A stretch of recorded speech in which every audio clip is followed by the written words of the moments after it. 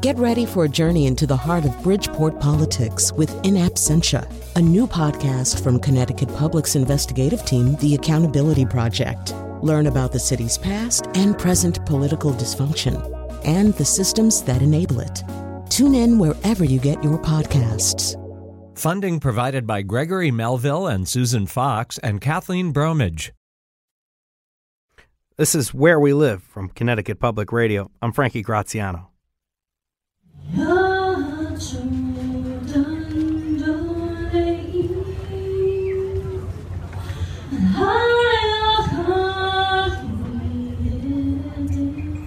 You're hearing the national anthem in Navajo from singer-songwriter Michelle Thomas. She'll perform this again at the annual Veterans Powwow hosted by the Mashantucket Pequot Museum and Research Center. There are over 150,000 veterans who identify as American Indian or Alaska Native, and more than 14,000 active duty service members who identify as American Indian, according to reports from the Federal Departments of Veteran Affairs and Defense. This hour on Where We Live, we celebrate our Native American veterans. We'll explore why we serve, a National Institute of the American Indian exhibit. But first, Eastern Pequot Tribal Counselor and U.S. Army veteran Valerie Gambrell joins us. Welcome to Where We Live, Counselor Gambrell. Hello.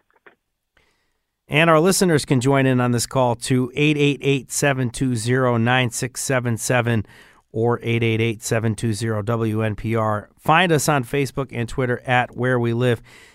Counselor Gambrell, I just want to ask you, you were in the U.S. Army intelligence field for 4 years and received the rank of sergeant. What made you serve? Well, what really made me serve is once I graduated from school, I wanted to move away from Norwich, and I knew I wouldn't just do that. And I had, my family members that served in the Army, so that's originally why I picked to go into the Army. Where'd you train? Fort McClellan, Alabama. And then where were you deployed? I went to school in Pensacola, Florida, and my first duty station was San Antonio, Texas. And then I went to Okinawa, and I had a temporary duty station in Korea. Can you tell me a little bit more about your service when you were in Okinawa and I guess the temporary duty station in Korea? Sorry. Yep. Well, I really loved Okinawa a lot. It's a very small island with a lot of military on it. In Korea, I went to NCO school for 3 months in Korea. And what'd you do as a sergeant? I understand it's the field of intelligence. Can you just tell me a little bit more about your service there? What I essentially did was I copied radio signals and Morse code. Coming up, we're going to hear from the Smithsonian's National Museum of the American Indian about their exhibit and book. It's called Why We Serve Native Americans in the United States Armed Forces. You were one of the first people, as I understand it, to step foot in that museum during the opening ceremony in 2004. Can you tell me about that? Yes, we actually took a bus with tribal members, and we actually marched with our honor guard. It was amazing to see so many Native Americans come together and just, march down. It really was a sight to see, and it was an honor to be the first ones to be allowed into the museum. Actually, our picture hangs in the museum. Is that a point of pride for you, having that picture in there? Definitely, yes. You tell me a little bit about the trip down there. Did you take the family to go down there? Actually, we took a bus. We took tribal members. It was elders, youth, everybody. We rode down on a bus. We stayed in a hotel for a couple of days. We were able to take the kids to go see the different monuments, and the museum itself was just so amazing for the kids. It's something that I'll never forget, and I'm sure that they'll never forget. I mean, we've lost a great many elders since then, but it really was a sense of pride for our tribe. You feel like the kids and maybe any family that didn't serve, do you think that they kind of felt what you were feeling there? Do you think they had that same kind of experience? Definitely. I mean, I know for definitely my kids, I talked a lot about, my experiences. And like I said, I had, family members that also served in the military, especially the Army. We all served in the Army, except I had one cousin that went into the museum. I had, my great grandfather served in World War One. My uncle served in World War II, and I had another uncle that served in Korea. So there was a lot of military. One of your uncles won a Purple Heart, right? Yes, he did. He was actually in Korea. He said that they were out in the field, and there was a young kid that was scared. And when the shooting started, he actually covered this young man with his body, and he ended up getting shot.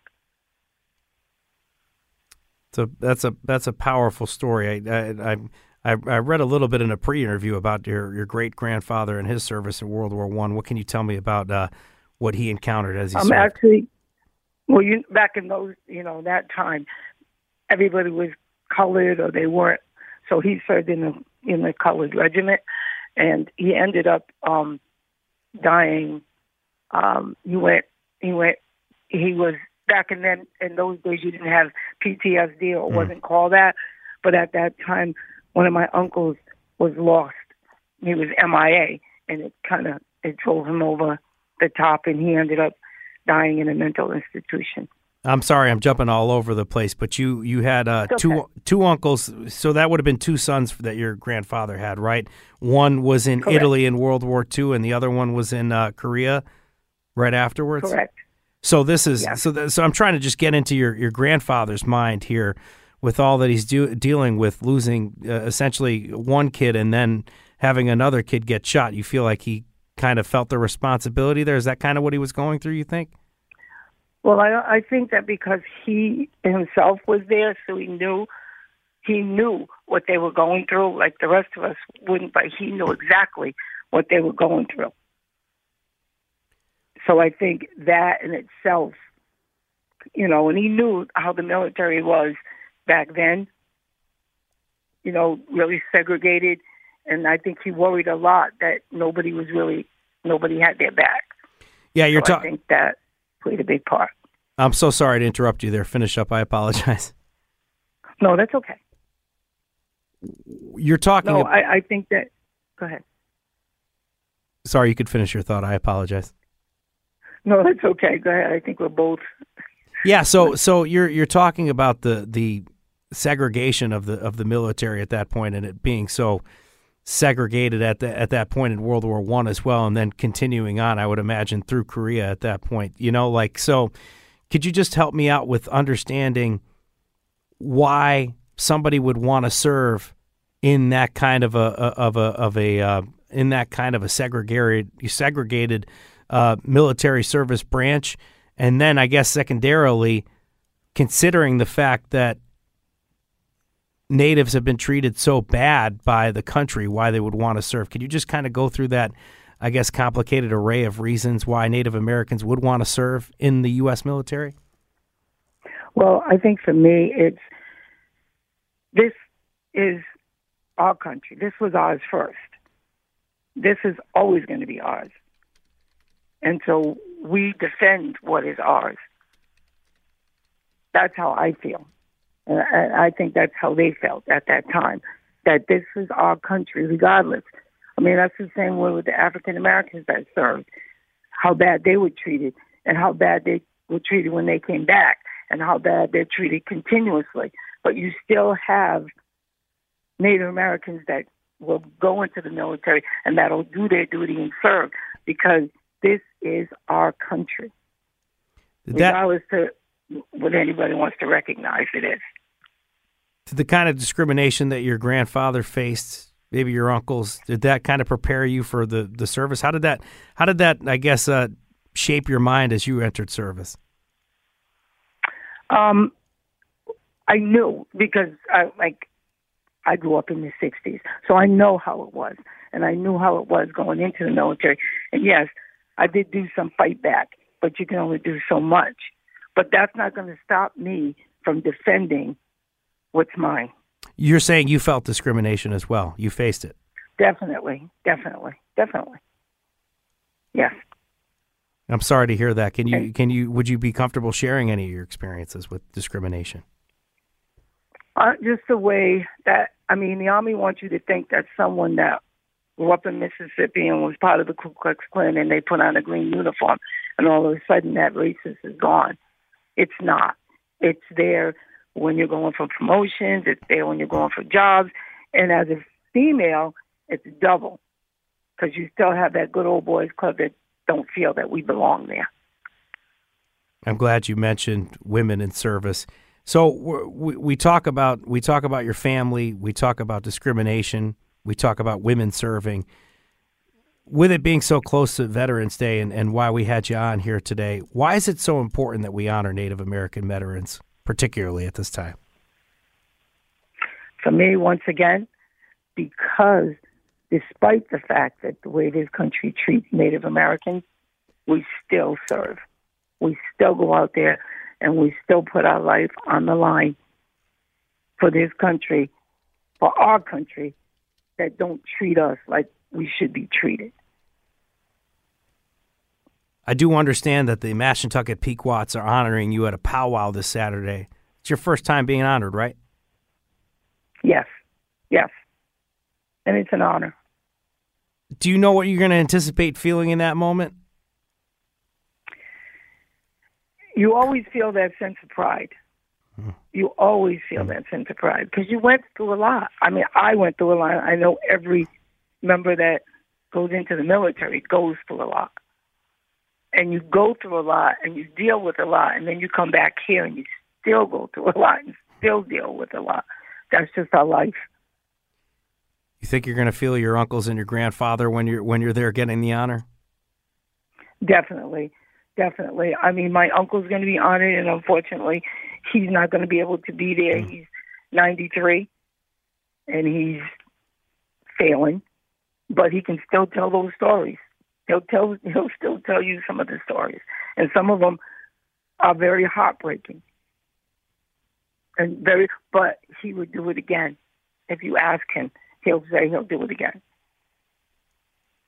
My best to your family, Counselor Gambrell. Thank you so much for joining us here today. Thank you.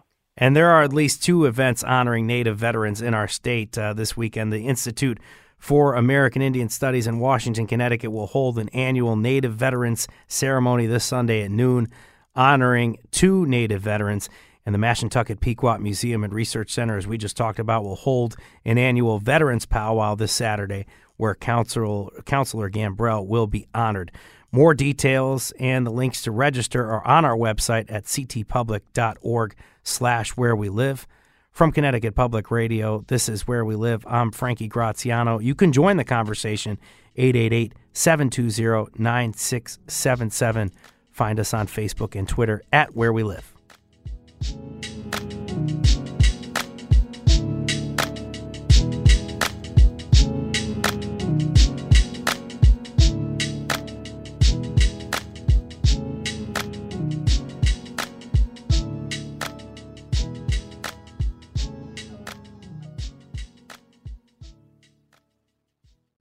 Support for this podcast comes from Hartford Healthcare.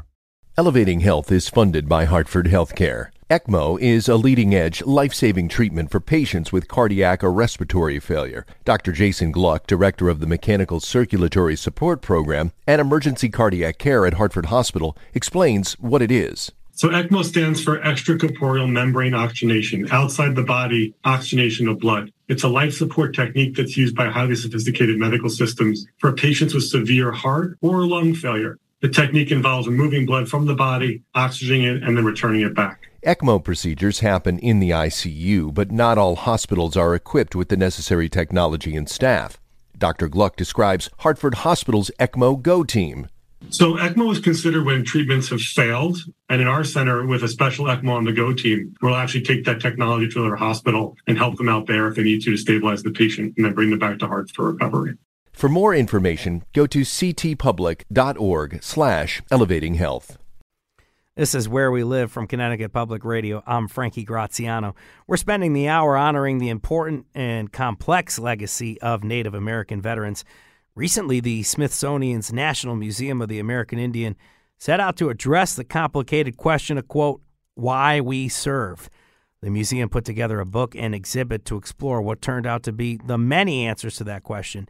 Here to discuss the important legacy of Native servicemen and women is Alexandra Harris, senior editor of the Smithsonian's National Museum of the American Indian and co-author of Why We Serve, Native Americans in the United States Armed Forces. Welcome to Where We Live, Alexandra. Good morning, Frankie. I just want to remind people listening to us that you could join in on the conversation with Alexandra and I, 888-720-9677. Find us on Facebook and Twitter as well at Where We Live. Alexandra, can you just tell me about the inception of the National Museum of the American Indian and its opening in 2004?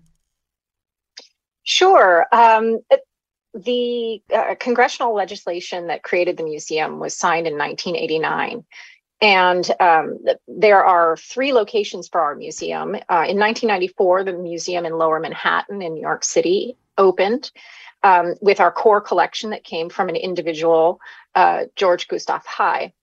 And then 5 years later, our Collections Resources Center in Suitland, Maryland opened. And then in 2004, our museum on the National Mall opened. And as you heard, we had thousands of Native people gathering and processing for opening of our museum. 16 narratives, something like that in the museum? Right now, we have about 6 exhibitions open on a huge array of topics. Gotcha, we're a unique museum. We feature history, culture, art, contemporary art, traditional arts. It runs the gamut of all, reflecting the diversity of Native cultures. And then, as I understand it, the National Native American Veterans Memorial opened in 2020. I think this was part of a federal act to recognize and raise awareness of the service of Native Americans in the U.S. Armed Forces. Can you get us from the museum to the opening of the memorial and why it was important to honor Native American service members in this way?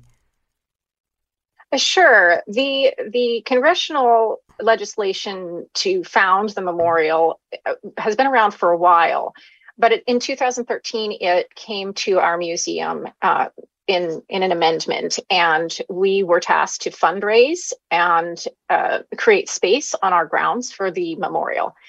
And so we take very seriously the values that we hear from Indian country. So we set out to hold meetings in, I think it was 35 different listening sessions in all across the United States, Alaska, and Hawaii.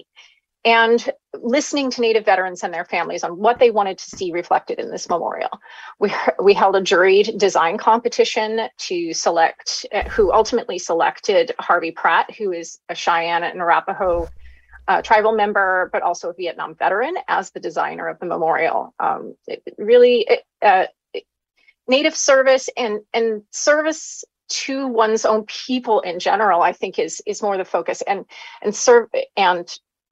a devotion and service to your homeland, just like what Councillor Gambrell was indicating, is so strong and universal in Indigenous cultures, and that reflects in military service. Yeah, you're not kidding when you talk about it being set forth essentially a long time ago by the U.S. Congress. I think it was 1994, the National American Veterans Memorial Establishment Act and the Museum of the American Indian, probably around the same time, right? So it's about... That's correct. Yeah, 30-something years at that point.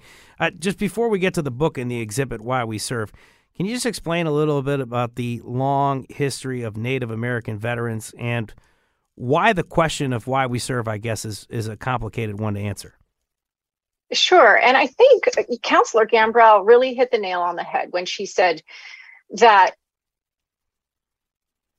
we still serve despite the treatment that Native people have gone through over the last, 500 years of history on this continent with colonialism. And you find that Native people were some of the first allies in, starting in the 1600s with European colonists, because the colonists realized they couldn't survive really in this new land of theirs, without allying with the people who knew it best. And of course, that was to the detriment of their enemies, which were often hereditary enemies of the tribe they allied with.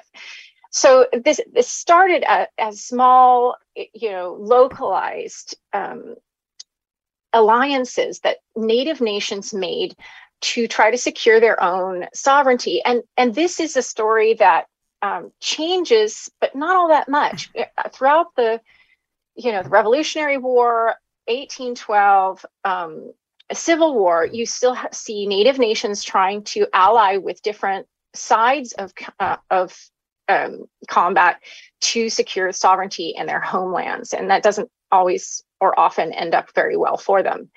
So the reasons of why Native people have served differ from individuals to families to nations, depending on the time period and circumstances. But, what we found talking to veterans is that Native veterans serve for all the reasons everybody else does, to get an education, to get out of, a bad situation, or to see the world. But there's an extra layer that is uniquely Indigenous, that is rooted in defending their own homelands. One veteran told us, "This is our land. We don't want it taken from us. And if we don't fight for it, who will?" So there's a deep commitment to their homelands, but also, I was talking to a young Lakota researcher who's working on the military history of his own tribe. And I asked him, your word for warrior, does it translate well into English? He said, no, it really means more like service of our own people. And if that means laying down your life in the process, then that's what you do. But you're protecting your community, you're serving your community. And that's why we see a lot of Native veterans have come home over the centuries and become leaders and activists for their rights and their sovereignty. I really want to get into more stories and kind of some of the narratives behind the folks featured in the museum, and obviously some of the work that you've done. I just want to kind of get an idea for when you're approaching this question, what the mission and methodology is to actually execute. Well, that's a really good question. I think listening is part of the mission of our museum is to work in partnership with Native peoples. So for me, not having a background in military history specifically, I need to do a lot more listening than maybe somebody who had, been researching. I used to be a museum curator for a tribe in California, and I worked on a veterans exhibition with them. And so I felt I had a good handle on what at least that tribe's, relationship with war and combat was.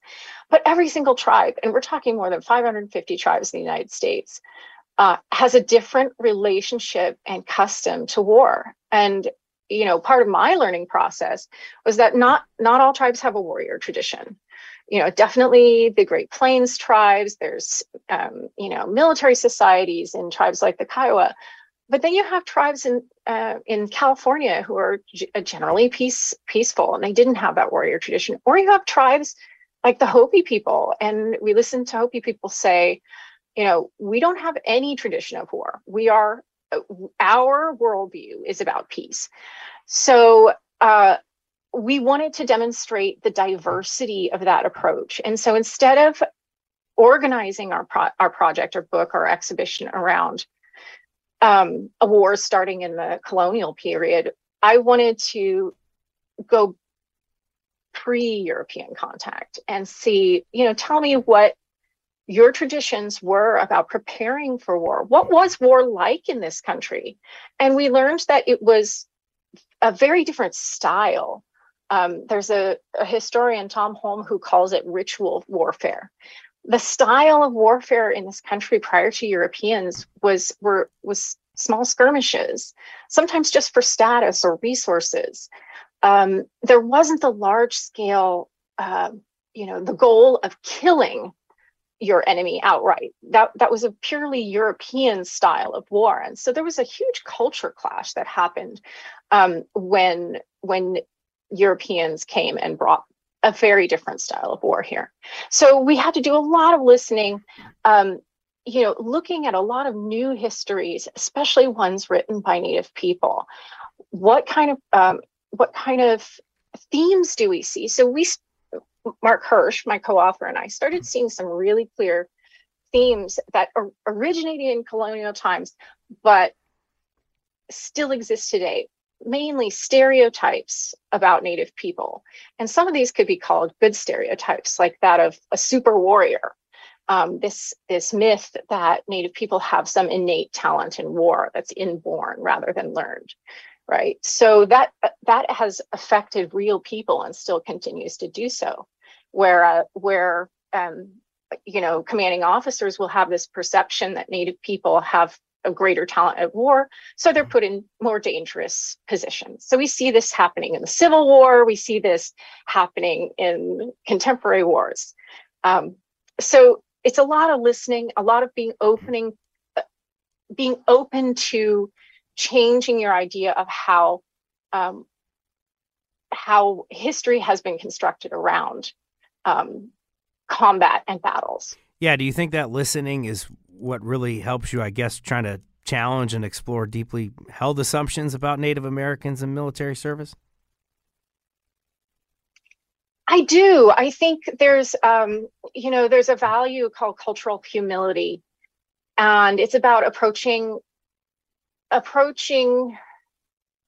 people and communities, not assuming that I don't assume that I know more than they do. Right. So I want to make sure that I understand things from their perspective. An educator from the Tohono O'odham,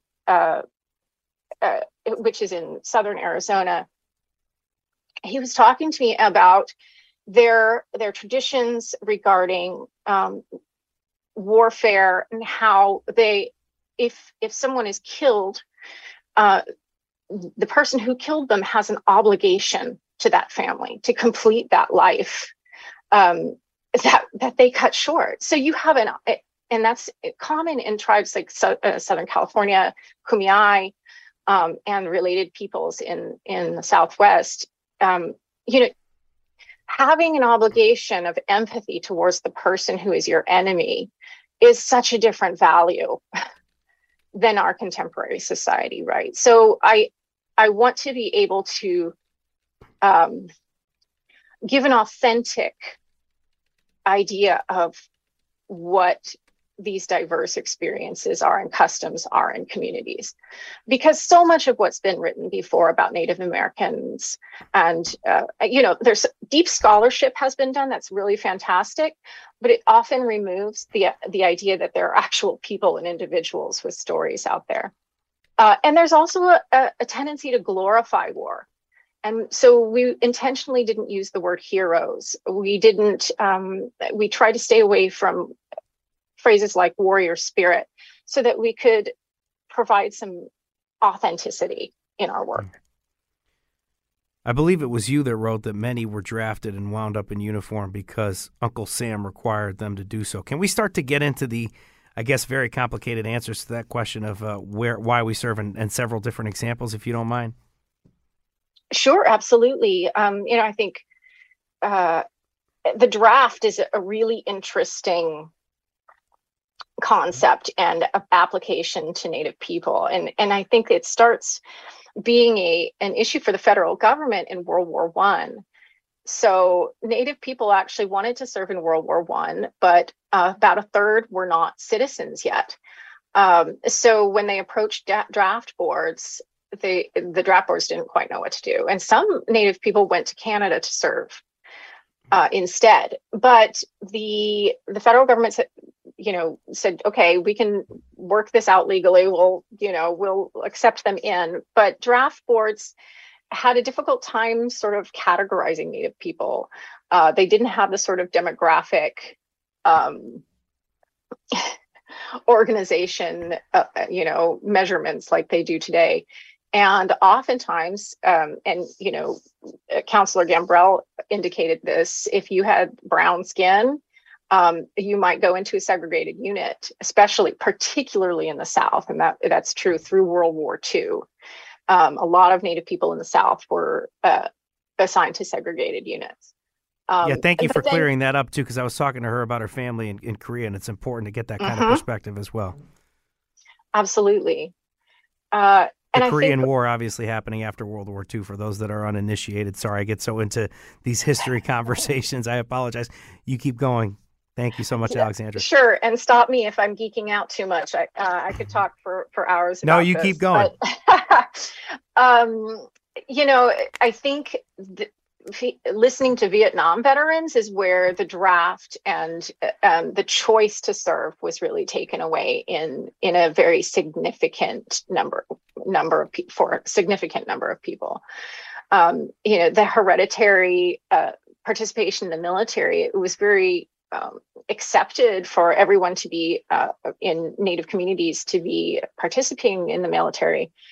But the quantity of tours, there's a story about, oh my goodness, the Pulaw family in Anadarko, Oklahoma. They were Kiowa, and the Pascal Cletus Pulaw. He was known to be the most decorated American Indian soldier in history. He served in World War II, Korea, and Vietnam, died in Vietnam. He earned 42 medals and citations during the 3 wars. And he attempted to prevent his own son from going to Vietnam. He enlisted in Vietnam, at the same time, trying to, with the understanding that, 2 people from the same family couldn't be in the same theater of war. Well, they went anyway, and he was killed. His son did survive at that time. But, you hear these stories. One of our jury members, who's Native Hawaiian, told me that his grandfather, who raised him, was a World War II veteran. And the man, Kavika, the McCaig, who spoke to me, he says, I was going to enlist with the expectation that this is just what we do. And he said, but my grandfather said, don't. I went so you don't have to. So I think there's still a lot of different attitudes based on what their experiences were. Again, as Councillor Gambrell mentioned, the PTSD and the effects of war. And with us running up against the end of the time here in the interview, I just want to get into this part briefly because this is so profound. This question of why we serve, did you find that it could be unanswerable? It is unanswerable. It's not that it's unanswerable. There's just 1,000 answers, right? So it's many layered and complicated. And I think that's really why we didn't try to answer it with one monolithic, answer. It's not simple. And I think the whole point of our book is this history is very complicated. And we think the complicated story is the more interesting story. So I think you and I can geek out on this for so long, and that's why I think I lost track of time a little bit here. Thank you so much for joining us, Alexandra, from Connecticut Public Radio. This is Where We Live. I'm Frankie Graziano.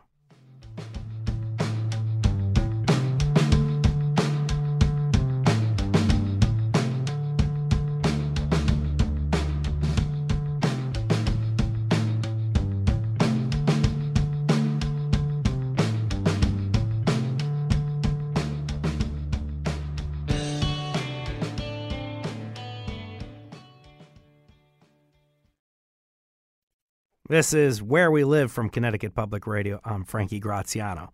Tomorrow marks Veterans Day, and there are at least 2 events in our state that will recognize our Native American veterans. The Mashantucket Pequot Tribal Museum and Research Center holds an annual Veterans Powwow, inviting nearly 1,000 Native and non-Native veterans to celebrate. Here to talk about this event and the important history of Native American veterans in our state. Joining us on Zoom here, Robert Hayward. He's the Director of Marketing at the Mashantucket Pequot Museum and Research Center. And Wayne Reels, the Cultural Resources Director at the Mashantucket Pequot Museum and Research Center. Both are members of the Mashantucket Pequot Tribal Nation. Welcome to Where We Live, guys. Good morning, Frankie. Thank you for having us. Good question. Folks listening can join in on the conversation at 888-720-9677. They can find us on Facebook and Twitter at Where We Live. Robert, can I start with you? Can you tell us about the event? Yeah. So this will be our 10th annual honoring of the Veterans Powwow. Doors will open at 10 a.m., grand entry at noon. We have just over 18 artisans and craft vendors from all over the Northeast and right down the coast. It's a day that we are able to honor all Native and non-Native veterans. It's our staple event. It's something that we look forward to every year. We also will have a veterans brunch from 10 a.m. to noon. That is free of charge to the first 75 veterans that actually show up. So that's another way that we get to honor them. Wayne, is there anything in what Robert was just talking about in terms of the format or anything like that that you can point to in terms of the history and being like, wow, that's important that we do that? Well, Native veterans, Native American veterans throughout the country will be holding these events, powwows and dances. So just to celebrate their service. Recognize, and it gives a chance for us to honor and recognize the service of our many warriors. And we go back a long ways when it comes to warriors. On top of Counselor Gambrell speaking and being honored, Robert, what else can you tell me about some of the folks that will be getting special honors or any kind of dignitaries that will arrive there?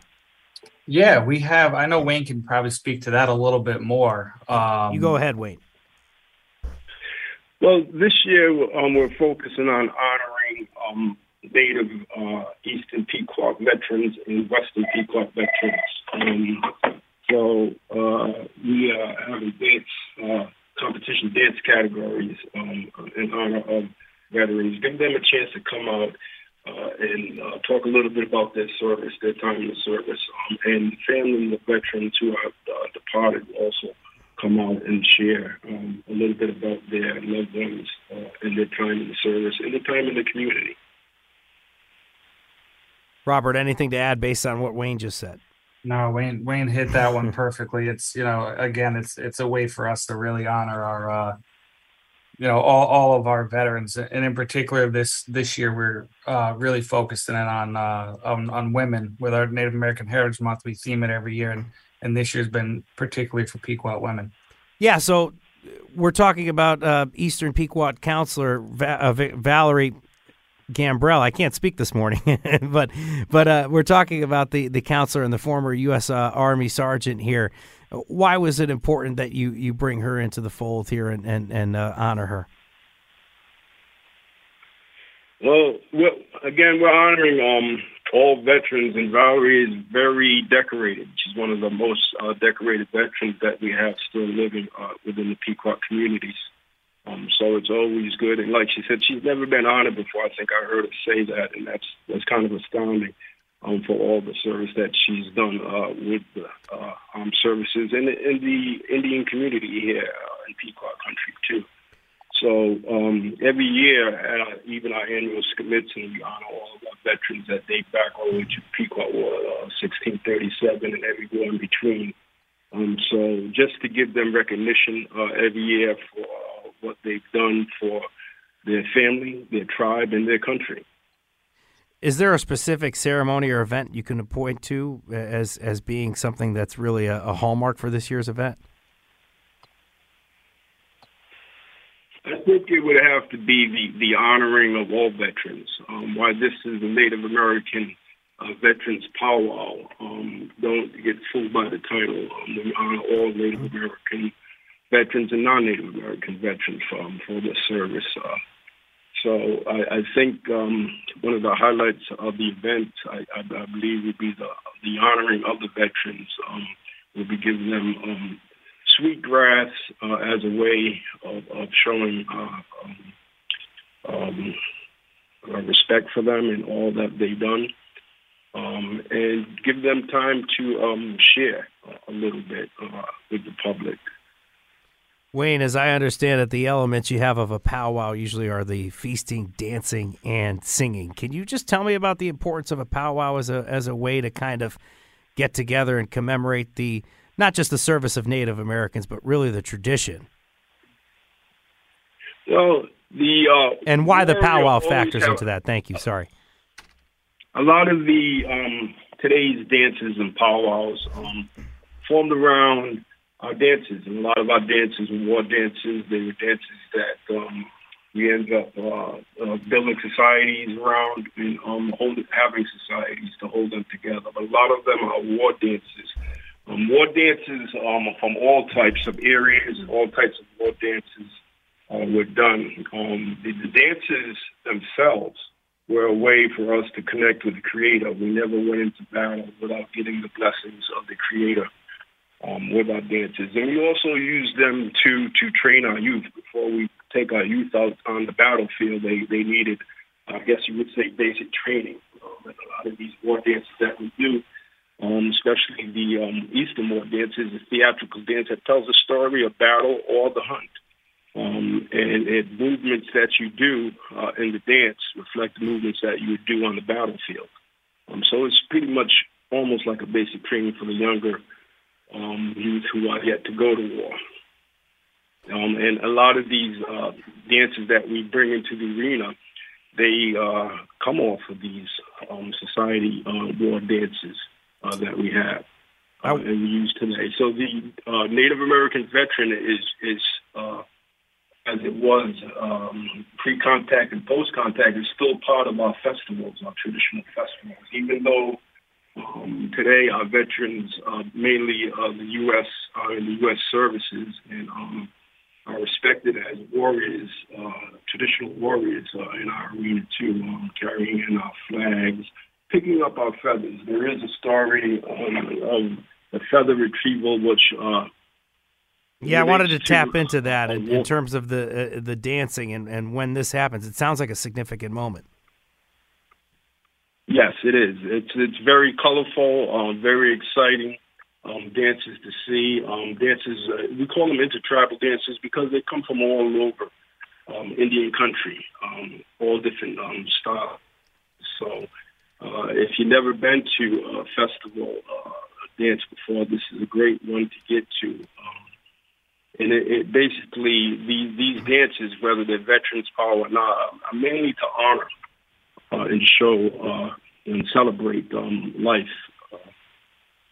These feathers, I understand that there's significance around the colors because you were talking about how the display is so colorful. It's not these colors of the feathers. There's intentionality behind it.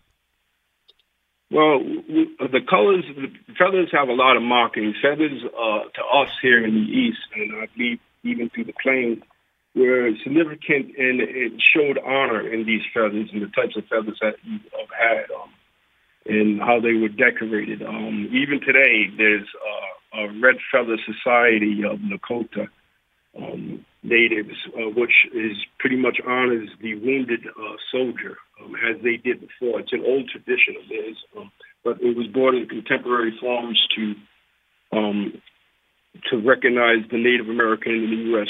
services today. So we still have our feathers of honoring today. We still use them in a traditional form, and they're still respected in that way. They're still earned in that way, or should be earned in that way, in which we decorate our regalias with, in which we decorate our flagstaffs with, and to show honor to our veterans with the feathers. And they are honor gods, who carries these flags in for all of our festivals, what have you, would be our veterans. And then I just wanted to talk more about this. We kind of alluded to it earlier. It's significant when the feather drops during a dance. There's kind of a special moment. I understand where there's congregation and trying to make sure that there's unity. Can you just explain that process to me? Yeah, there's a few different stories of origin outside this region of the down feather, they call it, in the powwow arena during the powwow dance. When a feather falls to the ground, a lot of times it represents a fallen warrior. And sometimes it represents, in some, the lost feather of a warrior and the retrieval of it by warriors and the courage that it took to retrieve the feather. I think I heard someone mention earlier the honor that we have as warriors, even in battle, from the counting of coup to the retrieval of the feathers. So what would happen if the feather falls, the whole power would stop. Things would come to a halt. We would gather up 4 veterans to retrieve the feather. A dance ceremony, the tobacco ceremony would be performed, and the feather would be retrieved. Robert, I was looking at a picture. It's similar Sorry, to go ahead, like Wayne. No Sorry, I Man Left apologize. Behind. I think it's similar to No Man Left Behind. We have a way of not only retrieving warriors off the battlefield, not only also foes too. So it was a good way for us to honor our warriors. And is this the retrieval of the feathers? Is this something that happens a lot, or is it something that just if it's something that happens, it's something that you just really jump to? It can. Most of the time, it doesn't happen, depending how large the powwow. Because as I stated, a lot of our regalia is I don't want to say decorated, but we have feathers on them that represent certain things, and if you don't tie them down, they fall off. And once a feather hits the dance arena, things come to a halt. Just to have a feather, to wear feathers, you got to be given the right. You have to be given the right to wear the feathers. You have to know the responsibility of wearing a feather, what it means, what it represents. So it's a really big deal when they fall. And usually the first feather that falls, you'll go through that ceremony, that dance ceremony, tobacco ceremony, and then sometimes after that, if a feather falls, they'll go through a tobacco ceremony and retrieve the feather. Robert, you're going to get my last question here. I understand there's a museum exhibit. I saw a picture of this online where Native veterans from the Pequot War to present day are honored. Can you just tell me a little bit about that history?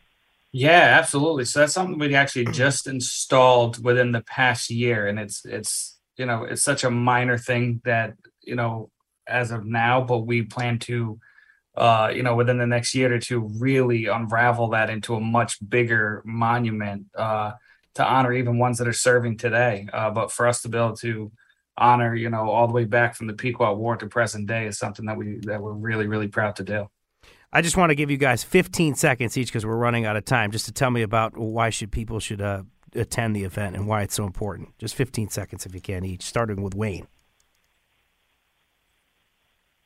Well, as it relates in the Bible said there's no greater love than to lay down one's life. I think when we look at our veterans, even the Pequot Veterans Warrior Society, is warriors who look out for their family, lay down their lives for the welfare of their people. And I think what is going on this weekend is the USA veterans who have done that and who have laid down their lives and sacrificed a lot for this country. And you briefly, Robert. Yeah, yes, and to echo Thank exactly you, Wayne. what Yep, said. you go ahead, Robert. Yep. It's something that, we're always very, very proud to honor every veteran in this country. And as Councilor Gambrell said, we do it for the love of the land, and from day one, we continue to hold the land. Both natives and non-natives, as I understand it. The annual Veterans Powwow takes place this Saturday at the Mashantucket Pequot Museum and Research Center. More details and the link to register are on our website at ctpublic.org/wherewelive. Thank you guys so much for joining us, Robert and Wayne, to talk about this. Yes, thank you. Today's show was produced by Katie Pellico, and man, did Katie do a great job helping us feature the perspective of Native Americans who've served. Our technical producer is Kat Pastor. Hey, download Where We Live anytime on your favorite podcast app. For Connecticut Public, I'm Frankie Graziano. Thank you for listening.